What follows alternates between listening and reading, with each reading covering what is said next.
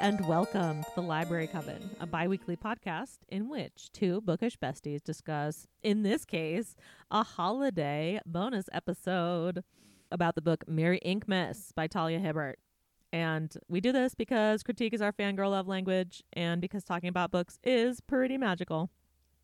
I'm Jessie. And I'm Kelly. And today, like Kelly said, we have a very special Christmas episode for you. We're going to be discussing Merry Inkmas by Talia Hibbert. This novella follows Bailey and Cash, who end up working together in a tattoo shop. Get ready for grump and sunshine, fake dating, and there's only one bed, all in one book. We love to see it. Initial reactions. I adored this book. Talia writes characters with such good chemistry. I'm always impressed and really hits the emotional beats throughout the story. Just the right amount of angst for me, like enough, but not too much. And tattoos are so hot. Why are they so hot? And Talia can make all of these classic tropes that you just recommended or that you just mentioned, like she makes them all their own and gives them new life. What about you? I really love this book. It has all my favorite tropes in it. I love grump and sunshine, fake dating, and there's only one bed. Those are my top tier tropes. It has a little bit of spice and some serious things going on too. I can't believe Talia packed so much into such a short book. Like, I was shocked. I was like, we're going to need like 200 more pages. But it does go to show that if you are really good at what you do, if you're really good at writing, you can put a lot into a small amount of space. Exactly.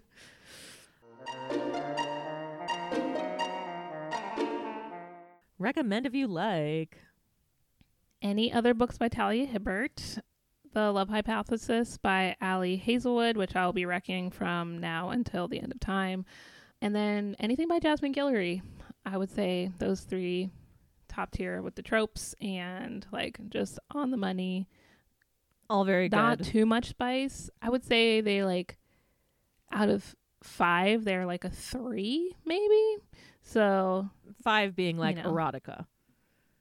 Yes. I feel like if you only have I would give a Fade to Black with some angst behind it, a 2, and then a book with 1 or 2 sexual encounters, a 3, and then anything more than 1 or 2, I would give a 4. But I don't really read that much with more than 2-ish or 3. So yeah. There's my rating system. Mine's more on the 3-4. Yeah, scale. sometimes I get a 4. I've read some 5s. Yep, we've read some 5s in our day. I've read some 5s. Why did we choose this book? Kelly had the wonderful idea to bring y'all something special for Christmas. And this was the book we picked because it's Christmassy and angsty and an author we both love.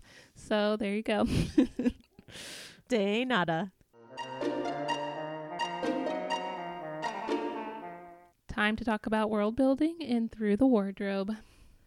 Holiday timing and winter ambience was excellent. Stay cozy out there, peeps. Higa life. Yes. For some reason, I always forget that Talia Hibbert is English and that her books take place in England. It's the best. I love it. I know. It's so cozy. When Bailey said Cash's name was very American, I kind of remembered, and I was like, obviously I need to stop assuming where books take place just because I live in America doesn't mean that everything happens here. Exactly. So check your biases. Mental note. Having so much of the book take place in the tattoo shop was also really fun. I love tattoos, so I absolutely adored this. So yeah, tattoos for life. The tattooing scene was sweating emoji. So hot. And the scenes in the because the shop does really set that's one of the main places that all the action happens. And the office too. Something about an office scene, you know? Yeah, I do know.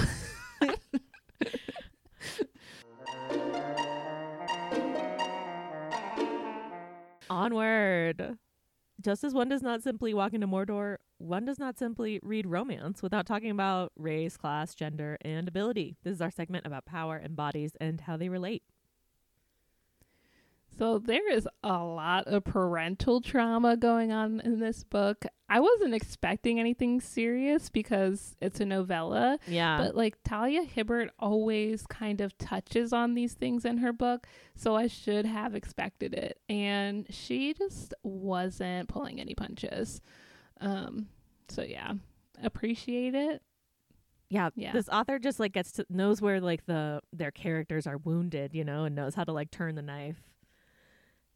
Yeah. It makes for a good reading experience, and like when you're emotionally invested in everything that's happening to the characters, right? Mm-hmm. Yeah, for sure. On that note, I appreciate how there are content warnings clearly stated in all of Talia's books that I've read. Yeah, it's really helpful. And like on her website and stuff. So I appreciate that, and it doesn't seem like gatekeepy or over the top. You know, it's just like give the readers the information that they need to know if this is a good fit for them. Yeah. I also think that Talia does a really good job of writing characters who are neurodivergent. Yes. Cash's brother-in-law, I think we're supposed to assume is on the autism spectrum. And this isn't her first character that she's written that's autistic. Actually, I think this book came out before Actor Age Eve Brown. So maybe this was the first character. And I think Talia herself is on the autism spectrum. So I really appreciate that she like writes those characters with such care without making them into like caricatures, you know? Right. So it was just really nice to see that. I forgot to put it in the show notes, but I just remembered right now that I liked that character. Super glad you brought this up, because this is definitely one of my favorite parts about Talia's writing. Finally, it's time for Shipwrecked, a segment about asexuality, sexuality, sex, romance, and relationships. And sometimes we take some liberties and do some shipping of our own. Do I ship Cass and Bailey? Obviously. Do I hate that so many romances end with an epilogue where the couple has a kid or a kid on the way? Also, yes. It made sense for these characters based on their trauma that they wanted to prove that they could create a functioning and loving family. But, and this is a big but, I think romance often forgets that it's not kids that make you a family. And sometimes with all the trauma, you decide that having children just isn't for you. Yeah. So I'd like to see more romances in the future that kind of move away from this idea that a relationship / marriage needs kids, or that because you have trauma, the way to work through that is to like have or to prove that you're over your trauma is to have children, when I don't think that's necessarily always a decision that people who have dealt with family trauma make. I can say that from experience because I'm like, well, I had fairly, you know, I mean, maybe typical, maybe a little not great family, I'll say, and like lots of trauma behind that. And my decision was I don't want children, and I think that's okay. And I'd like to see more of that. Yeah. And make like the necessity of having like biological children, like take that out of the HEA equation, at least just to like increase, because there are so many other choices, you know, that people have. Yeah. And I would say like similar to Cash, I had an abusive father who was physically abusive, and I have no like concern that I would become that person to a child, but I just don't really feel the need to like prove that I am a worthy person who wouldn't do that by having children. Right. Now my dad was not as bad as Cash is. I never got stabbed, but I just think I would appreciate stories where the characters make other decisions. That's all.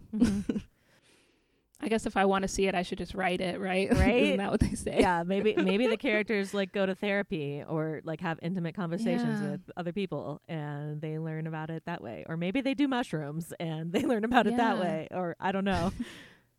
Cash goes to therapy though, right? Doesn't he like see someone about his like negative? Oh yeah, you're right. Self-talk. He was.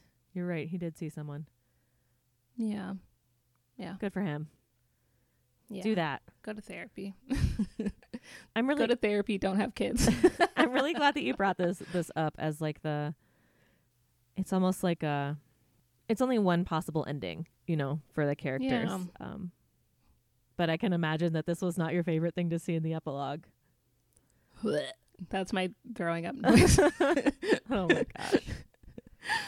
Yeah, it wasn't my favorite, but I like get it. I understand like why people do that both in real life and in books, but I'm just like not really here for it.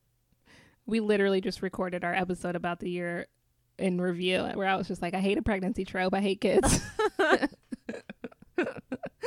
Okay, Sorry, you not youth sorry. services librarian.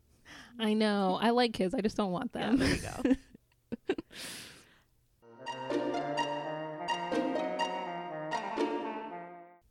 What about writing style, narration, characterization, plot structure?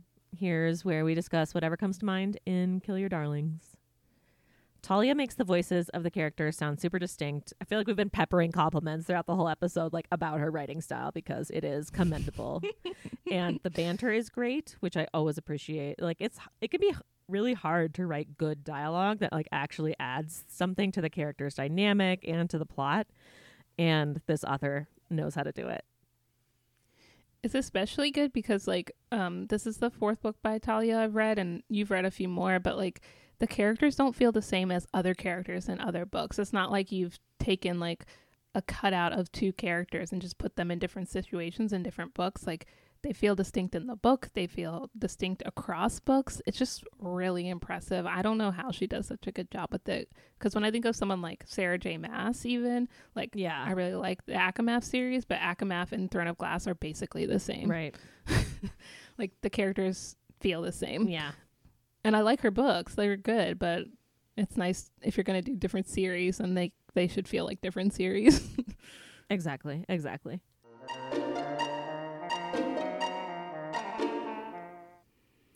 Do we have anything for real talk this time? I don't. I feel like my whole rant about children and abusive parents was real talk. You dug into it already for the bonus app. Yeah. Do you have anything? It's going to be a short episode.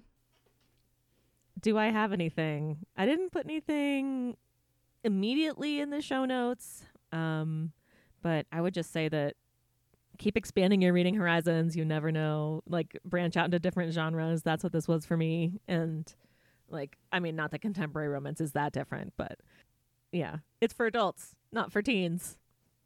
Yeah. I mean, teens could read these books. Sometimes I think maybe it would be good. There's been lots of complaints on TikTok. I get a lot of book talk stuff. My TikTok is basically like books, the MCU, thirst traps, and like queer things. That's my TikTok for you. But there's been a lot of people on Book Talk getting comments about how like romance books like set these unattainable standards for men to live up to. Obviously talking about like cis het romance novels. God. Yes. And to some point, sure, it's also escapism. Like, fantasy doesn't set me up to have unrealistic expectations about how the world works. But at the same time, it's nice to, as someone who is cis-het woman, it's nice to read books where the men know how your body works and are nice and kind, and it doesn't seem like that high of a bar. And like care about your feelings and about who you are as a person. Yeah. It's just like, it's not a high bar. It's just the bar is currently in too hell, low. like below the crust of the earth in hell. And so when you do the smallest things, it seems great. So I don't know. I don't really think it sets up unrealistic expectations. I think it just raises what raises our expectations to probably what they should be. Right, exactly. Because if what you're thinking of your expectation is like, I don't know, what you saw on Pornhub, then you're going to be panicking that you're like, oh gosh, I have to treat people with dignity and respect. Interesting. Yeah. So more men should maybe read romance and learn from it. Exactly. I mean, all people should maybe. It just teaches you how to treat people better. And I've had fun on Book Talk, like that's Book TikTok, like seeing men start to pick up romance books or seeing men who do read romance books and they're just like loving it, and it's just like the cutest because thing. They have an emotional inner life as well, and they should embrace it. That's probably would go a long way towards addressing some of our societal issues. Damn, that bar is low.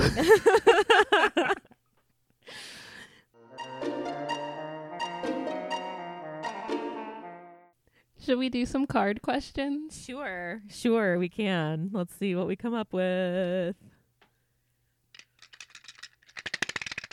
Sound effects. Let's see. I just picked 4 random ones throughout. Okay. What life lessons are found in this book, and do you agree with them? Probably go to therapy to deal with your parental trauma. I think both Bailey and Cash needed to work through that a little more. I agree. Yes. Yes. Good one. Good one. They were struggling. And also like you have to, like, vulnerability and is a big part of like the intimacy that happens in a relationship. Yeah. And that can be really hard and feel like very dangerous to your mental well-being. Especially when you're, but it's worth it. when you're reacting from a fear-based loop because of your past trauma. Yeah, it can be hard. If you were a teacher, what question would you ask on the final essay?